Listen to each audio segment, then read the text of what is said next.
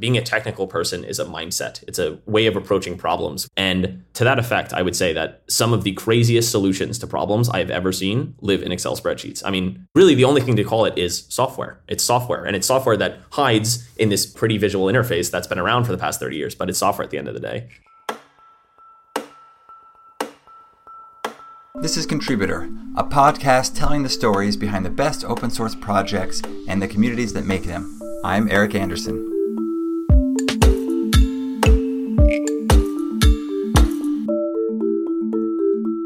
Mito is a Python package that turns your data science work into a spreadsheet.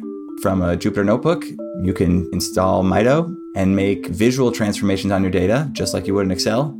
All of that's encoded in Python so that you can then version control and schedule it. The project's taken off this year. The founders come on the show today to tell you how, after a few experiments, several other years of doing other projects, Mito found product market fit. Hear their growth story and more from Nate and Aaron. We're joined today by the team from Mito. I'll sometimes call the Mito spreadsheet. This is Nate Rush and Aaron Diamond-Reivich, two of the founders of the project. Nate, Aaron, thanks for joining us. Thanks for having us. Great to be here. So Mito's kind of captured my attention, also the attention of many in the community. It's a pretty exciting thing. What exactly is it? Yeah, it's a great question. So Mito is a spreadsheet, and it's a spreadsheet that as you edit, it generates Python code that corresponds to every edit. So in practice, what that means is that analysts use Mito to edit a spreadsheet like they're used to. And in the process of that, they write a Python script that allows them to automate some reporting process that they're doing without relying on any kind of internal engineering resources. They can do that just with the skills that they already have. Got it. So if they wanted a spreadsheet from beginning to end, there are spreadsheets. But if they want to have one of the outputs be this like repeatable Python script, then Mito's this power tool that allows them the UX they're familiar with, where they're productive and quick. And in the end, they have this kind of repeatable process that the organization can consume. Yeah, that's exactly right. And really, there's a bunch of reasons, I think, why folks choose to be in Python, which we can kind of get into over the course of this podcast, which I'm excited to do. But in general, there's, you have too much data to put in an Excel spreadsheet, for example, you might choose to be in Python. Or you're looking to automate a report, you might choose to be in Python. Or you decide you might want to do machine learning in the future, you might choose to be in Python. So there's a bunch of different reasons, and we can kind of get really specific about what we see in our open source community in terms of use cases. But generally, once you make the decision to be in Python, having a spreadsheet there that helps you kind of write code effectively and use tools that you're used to, that's really where we sit. Sweet.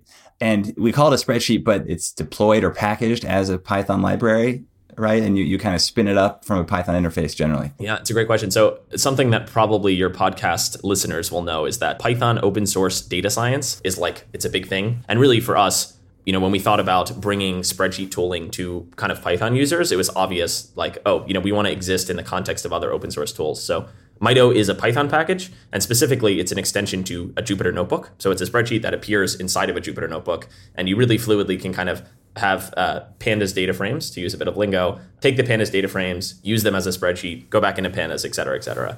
But yes, Python package, integration to Jupyter, and a layer on top of pandas as well. Awesome.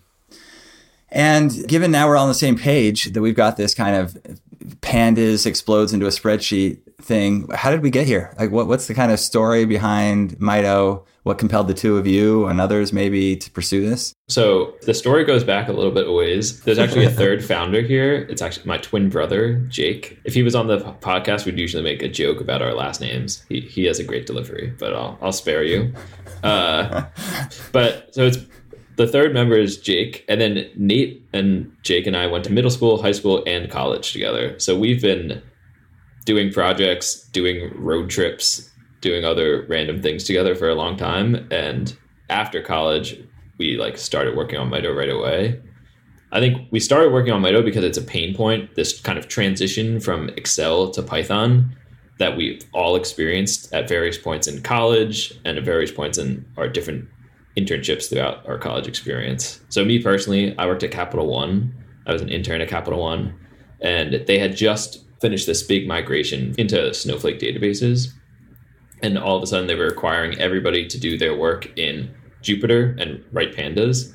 And coming out of business school, where I learned how to do all my analytics work in Excel, I was like, oh my God, I can create a pivot table in Excel in 5 seconds, but it's going to take me 10 minutes to go to Stack Overflow, figure out the syntax, and write it in pandas. So like that sort of workflow is what we all kind of got excited about supporting. Fantastic. And we should talk about that workflow, but also twin brother. Are we identical or fraternal, or should we just duplicate your voice again and then we virtually have your brother here? We're fraternal twins, but our voices, people say, are very similar. So sometimes if we got on a phone call, we were able to like prank people. We could just deep fake Jake into existence here on the podcast. It'd be relatively straightforward. Thank God they're not identical, though. That'd be too much for me, I think. So Aaron, you're at Capital One doing the kind of business user forced into Python thing. Nate, did you have a similar experience? I had similar transition points, but primarily in school. So I was a dual degree student in undergrad at Penn, and I split my time between Wharton and the engineering school. And so for me, this kind of transition process was a very physical one. It was like I'd start at the business school doing spreadsheet stuff. I'd walk down campus to the engineering school and had to become a programmer. And kind of early days, I was like, okay, spreadsheets are just better for data. I don't understand why I would ever write code. And eventually, once you do make that transition, you realize all the lovely, beautiful benefits that come along with not just being in a spreadsheet, right? But that transition for me was primarily at school. What I love about Mito, and particularly your stories, is we talk about kind of folks who code as being technical and folks who don't code as being kind of non-technical. But clearly there's like a lot of power users and improper users of spreadsheets that can do things that coders would prefer to do in spreadsheets. Yeah, it's really interesting. I think that like this intersection space is something that we kind of as a company, to be honest, have spent the past 3 or so years inhabiting. We built a bunch of tools in the intersection of spreadsheets and programming. And I guess I'll say this. I think more than anything, being a technical person is a mindset. It's a way of approaching problems. And to that effect, I would say that some of the craziest solutions to problems I've ever seen live in Excel spreadsheets. I mean, Aaron and I have seen things that, not only should no one have done, I'm upset that I've seen it. I mean, just like crazy nonsense that's implemented in Excel spreadsheets that really the only thing to call it is software. It's software, and it's software that hides in this, pretty visual interface that's been around for the past 30 years, but it's software at the end of the day. And I think for us, that is like a really inspirational and motivational thing. And what we think about when we think about what we're doing, we're taking those people and giving them the tools that programmers have, right? That's really what we're trying to do at the end of the day, is let them make that transition in a much kind of easier way. And in the case of Aaron, you were kind of forced into this transition. Are people kind of naturally wanting the best of both worlds? And that's where Mito comes in? Or are most people kind of having the two factions are at war and there's somebody who's trying to cross the divide? We definitely see both. I think our first users were people, as Nate said, like they're maybe Excel first, but they're really maybe like kind of programmers at heart. And they went out wanting to learn Python because they wanted to like automate their own work. Those are some of the open source users that we've worked really closely with and have given us incredible feedback and helped us iterate the tool. We also see it from the other side where a company is trying to migrate 1,000 analysts over from Excel-based workflows to Python-based workflows for a lot of those reasons that Nate talked about, being able to automate work, being able to version control scripts that they're creating, being able to schedule them. And so they pose different challenges and they're like slightly unique user profiles, but we definitely see both using Mito. Great. Let's pick up the story. So the two of you have this different versions of the same experience of like, I need to cross this divide, and you all are buddies. So you go to work on this together. What's the time when you start writing code, and what does that first implementation look like? So we actually started our senior year of college, which was tail end of 2019 into the start of 2020. We started working on another different product in the intersection between spreadsheets and programming. We were trying to give GitHub style version control to Excel power users. So think a private equity analyst and associate who are collaborating on a model. Imagine if they could review and merge changes into that model, for example. So we spent about 9 months to a year working on that. That was an open source product. It still lives somewhere on GitHub. I wouldn't advise you go look. But we essentially built an open source product and realized that we weren't kind of solving the biggest pain point in this kind of intersection space between spreadsheets and programming tools. And we took a step back and we realized we'd been building programming tools for spreadsheet users, but actually what we wanted to be doing was building spreadsheet tools for people who were trying to be programmers. And so we essentially flipped it on its head, and at the kind of end of 2020 started working on Mito. We didn't exactly go open source immediately, so that was a bit of a process, which I think will be interesting to kind of dive into and talk about. But 2020 is right when we first kind of wrote our first line of code, launched kind of publicly on some Reddits, and we attempted a Hacker News launch as well that didn't go so well. And your first foray sounds like, there's VBA and there's app scripts, and there's other folks who try to bring programming power in the context of a spreadsheet. where I think Mito is kind of unique. I don't know if anybody's brought spreadsheets into the programming realm, into the world of code. Is that fair? Yeah, I think that's a fair phrasing. There's a lot of tools that help people write code. There's not as many people who are kind of really specifically targeting these spreadsheet users who are making this transition. And we're kind of unique in that sense. And then this first foray was open source. And then the second one, Mito V1 was proprietary. Tell us about that. Was that kind of like the first one didn't work, so let's try something different? Or Yeah, I think there was a bit of that. I think there was a bit of the past 9 months have been such a shit show. Like, let's really flip everything on its head and, start again from scratch. Aaron, chime in here. I mean, this was like, first time founders coming out of school. We'd had internship experience and some work experience in school, but really we're, really just getting off the ground in terms of our understanding of how to build something that was really useful to people. And so, yes, to be honest with you, we can look back and ascribe motivations. There was a lot of experimentation that went on just because it was like, let's try something new here. This didn't work. Let's try something new. And that's really, kind of how we got our jobs. I think I forget, there was some company that launched, I think it was Superhuman. I became like really interested in Superhuman. I like signed up for the wait list and was like super excited for my onboarding.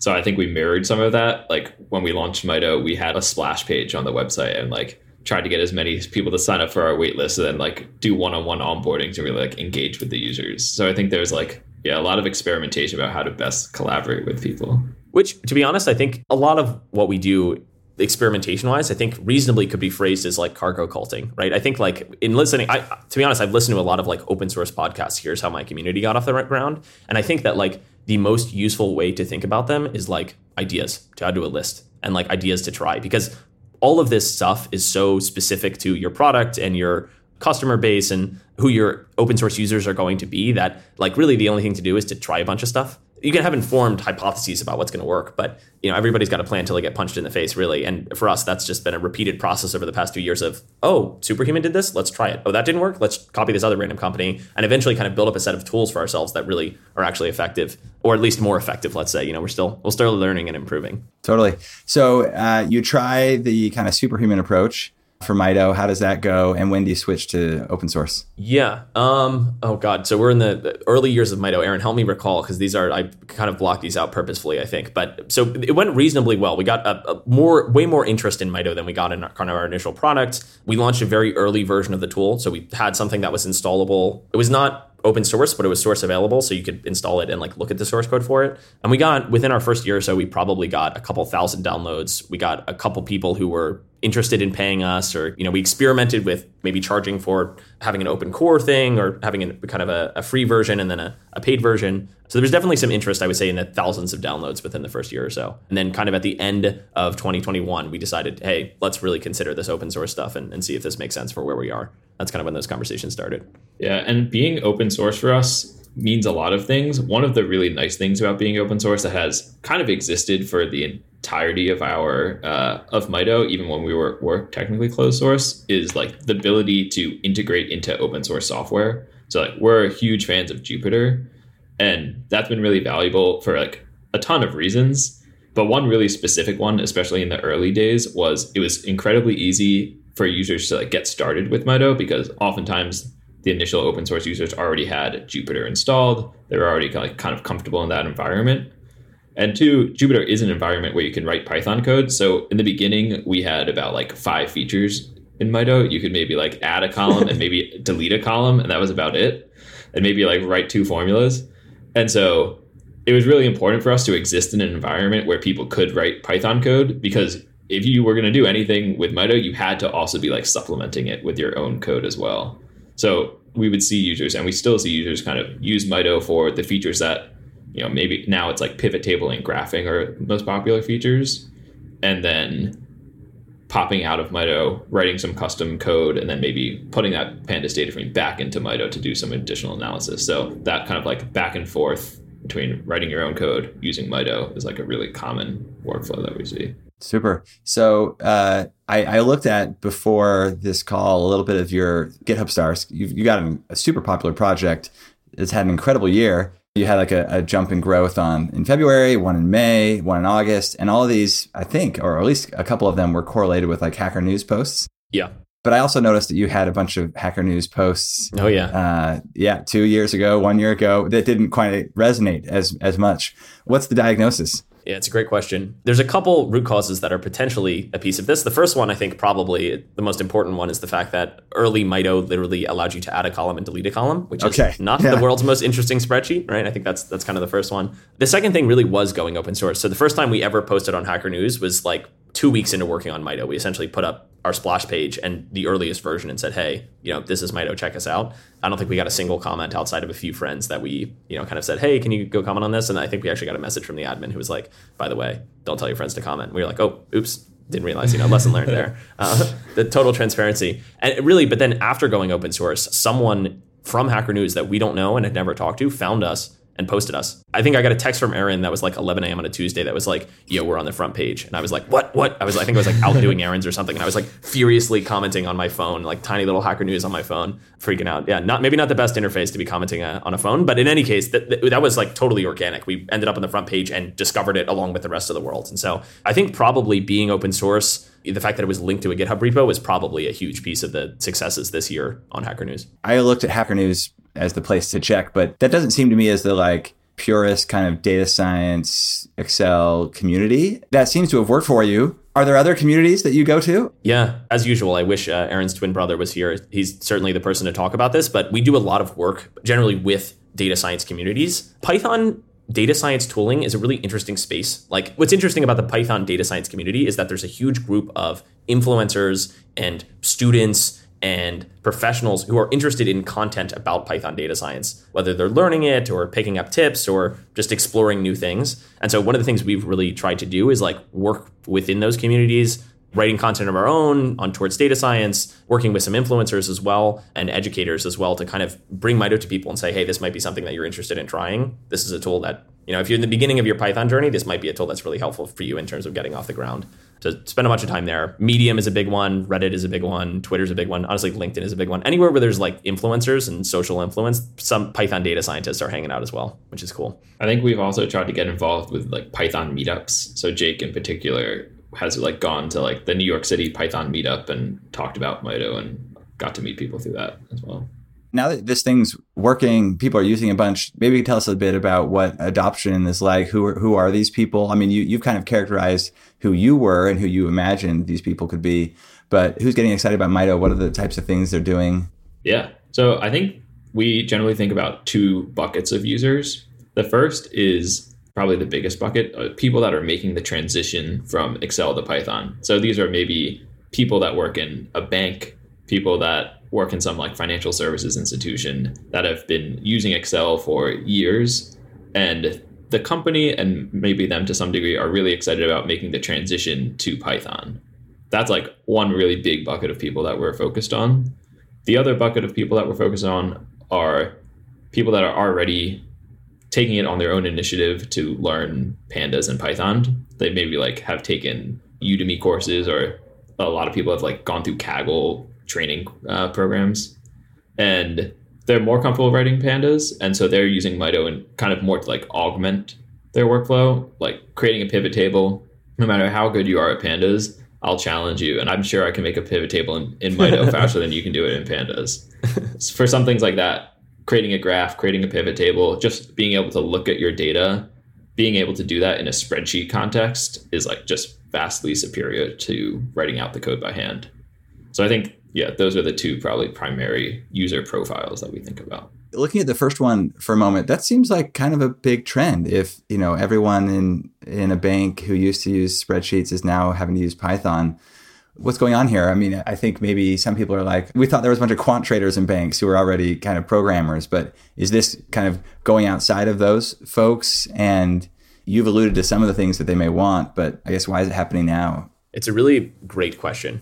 So the first thing I'll say is that we definitely see this as a major trend. The first thing I'll note here, just some kind of like basic demographic data, which is like, depending on who you ask, Python is the most popular language. Other than SQL, it's certainly the most popular language for data science. There's as many people, Aaron sent an interesting article today, there's as many people today writing pandas code specifically, so doing data analysis in Python, as there were people writing Python in 2016, right? Stupendous numbers and stupendous growth just in terms of who's actually using these tools, right? If you look at most of these people, they're pretty much coming from two places. It's either they're coming from a data science background, usually a master's or PhD program, like out of education, or they're internally retrained, right? And so there's this huge internal retraining program where there's like people with existing skills who are making this transition to Python. And it really is, it's not quant traders. It's like your analysts. It's a business analyst. It's a sales manager. It's people who are just like day-to-day living in spreadsheets. And really that's the key here. It's like, if you think about this internal retraining that's happening, the most popular route is Excel to anything else, right? That's really the way that it goes. And that's just a function of Excel's dominance, right? That's a function of the fact that if you're using a spreadsheet, if you're using data in a business context, you're most likely using Excel. Quick, crazy fact for you, if I can actually ask you to guess. If I were to ask you to guess Excel's dominance versus Google Sheets, just to put you on the spot for a moment here, like what percent of the market do you think, in a business context, do you think Excel has? Oh, I'm probably a terrible person to answer this. So I was at Google at the time, and I have a kind of a bias towards Google Sheets. So I would have hoped there'd be quite a bit more, but it's like 75% Excel. Okay, this number is completely unconfirmed, and I actually can't remember where I got it from, but we've heard 98% Excel in a business context versus 2% Google Sheets, right? So this is like, it really is the primary route that's happening. It's Excel dominance, and it's moving to new tools, and one of the primary places this is going in terms of programming language, it's Python. That's where it's ending up, and that trend is right where we sit. It just reveals the bubble of startup land, because I imagine most startups are Google Sheets folks. Okay, so 98% of middle management and frontline employees are using Excel today, and they're being thrust into a world of data science for machine learning, for kind of reproducibility. What's the pull? There's a couple motivations, as I kind of alluded to earlier. I think kind of the most acute ones are probably specific features that you can get in Python. Like it's usually you're looking to experiment with some sort of machine learning pipeline. It's not usually like you just not knowing any Python, you decide you're going to do machine learning. That's certainly one of the things we've seen. Other really acute examples are you're looking to make a reproducible script. You do something, once a week.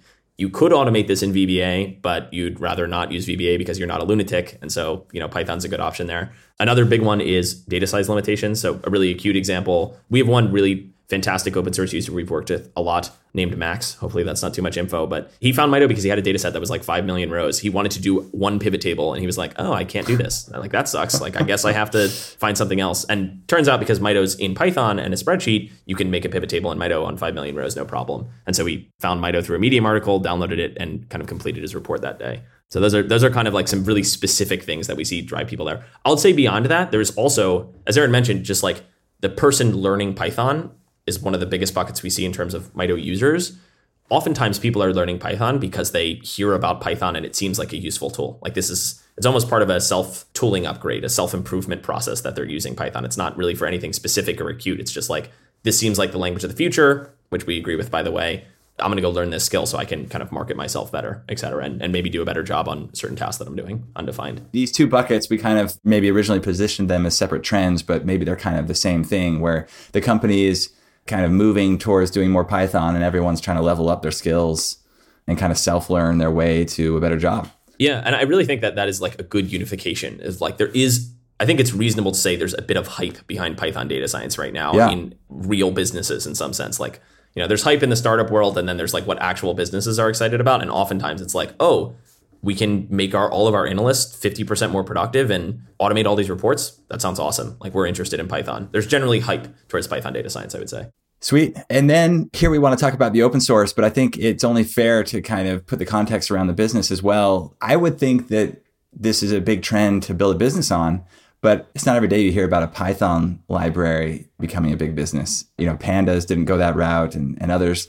But Mito seems to be poised to do so. Maybe help us understand how that's happening. Yeah. So I think maybe the most helpful way to approach this question is talking a little about what our business actually is. Like, what are we actually selling? So Mito is an open source project. You can download and install Mito today, and you'll have all of kind of the core functionality of a spreadsheet, able to kind of complete your analysis and automate your reporting by generating Python code. There's also another version of the product, which is effectively Mito for Enterprise. So the Mito is kind of the open core version of the product. And then we have additional kind of value add features on top of that we provide to enterprises. What we've seen, and Aaron, maybe you can speak a little bit to this as well, is that enterprises, specifically when you're in the context of a 1,000-person team that's trying to move to Python, your Python needs are very different. Usually you're also interested in trainings and certain custom types of imports from databases. And, here's the specific PowerPoint format that we use that we really want you to put graphs in. Like, we need PowerPoint 2006, right? So there's a different kind of profile of those kind of businesses that are making that transition. And that's really where we think about kind of building the business and making Mito a kind of a sustainable project is, that kind of difference in what these users are looking for at the enterprise level. Yeah, in terms of the enterprise offering, we're not trying to add features specifically to the enterprise offering that would be valuable to everybody and say like, oh, you're an open source user, like too bad, that's only an enterprise feature. It's really about what is uniquely valuable to enterprise users. So it's like, as Nate said, like database connections. If you're just an open source user who's like using Mito in the context of Kaggle trainings or your master's program, or even if you're in a business, like you would need admin support to be able to hook into your database, to be able to like create a dashboard that maybe you can send to other colleagues. So it's really those like additional things that are only valuable in an enterprise context that we're making enterprise features. I was also going to add to your point about Python packages that have become big businesses. I think one of our idols is Streamlit. It was like, you can pip install Streamlit, and now it's part of Snowflake and crushing the world of dashboarding. Totally. Good. As we wind down here, you guys have had a neat story around experimentation and figuring out how to get some attention and grow the community. I imagine you're still experimenting. You've figured out some things. What else are you kind of playing with to unlock the next growth?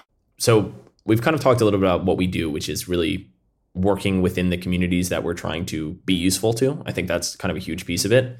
There's an interesting point for us here, which is that like Mito, in many ways, our biggest user base are people who are making the transition to Python. They're not experienced software engineers who have this complex niche problem, right? Like a lot of open source tools are. And so as a result of that, Mito's contributor base is not like, 50 people. To be honest, it's a couple people opening issues and kind of contributing maybe some to documentation as well.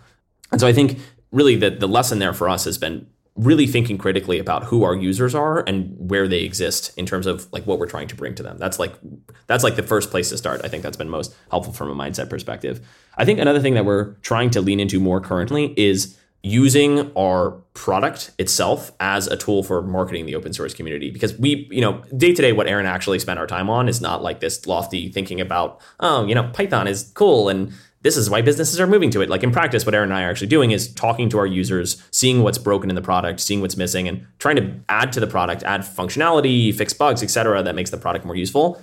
One thing we don't do currently, though, is actually turn that around and use that to say to the open source community, hey, look at all these improvements we've made. This is the new version of Mito, et cetera. So I think there's like a marketing push that we could do that's like really motivated by the product changes that we're making. Like, for example, one of the things I was working on this week is better sharing functionality, making Mito work if you're sending notebooks to each other, which is something that was a little bit broken currently. And that's a great example of something that we could, turn that into a new launch, Mito 1.2, share your notebooks, collaborate, et cetera. Tying the product into the marketing cycle a bit more is, I think, something that we're interested in experimenting with more, like as of right now. Yeah, I do think programmers really like the semantic versioning approach to things for obvious reasons. But at the same time, I think a lot of people have in their heads that like, you should just have a new version to tell me there's something new. Like there's a reason to look at it again and get excited about something. And semantic versioning doesn't always get you there. Mito 3.1.1.1. Like, okay, nice. Like, I don't care.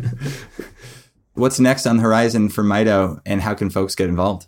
Yeah, definitely check us out on GitHub. As I kind of mentioned, we don't have a ton of outside contributors currently, but it's, if you're interested in contributing, feel free. And, we'd be happy to chat about how you can get started and get set up. The other thing I'll say here is that maybe one note that's really nice to end on here, especially in the context of open source, is we really are in love with like the Python data science community. So Aaron said I was on vacation last week at the start of this call. It's true. I was actually on vacation at a Jupyter conference in London, hacking on some Jupyter extension stuff.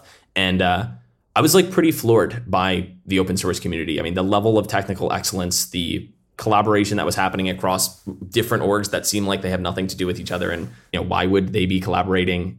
It was really heartening to me. And I think it made me really excited about the Python data science space in a way that I've always been, but is not always at the forefront. And so I think we're really thankful that this is a community that we get to be a part of. I think the open source community is exciting and motivating in ways that just like building a business behind closed doors isn't. And we consider ourselves lucky that this is the space that we're building in, I think. And I think one thing I'll add too is like a big part of that is getting to work really closely with our open source users. So like the only reason that the tool is where it is today is because of like those early users that hop on Zoom calls with us like once a week. It's like 2 years later and some of the users are still getting on Zoom calls with us. and like giving us really specific feedback about like, I'm trying to do this and I just can't, or like this button is just broken. We're super excited about listening to everybody that will use the tool and give us feedback. So if you're interested in downloading it and you check it out, join our Slack, email us, give us feedback. We're super appreciative of all of it. Awesome. Thanks, Nate. Thanks, Aaron. Thanks, Eric. Thank Cheers. you. Thanks for having us. You can subscribe to the podcast and check out our community Slack and newsletter at contributor.fyi. If you like the show, please leave a rating and review on Apple Podcasts, Spotify, or wherever you get your podcasts. Until next time, I'm Eric Anderson, and this has been Contributor.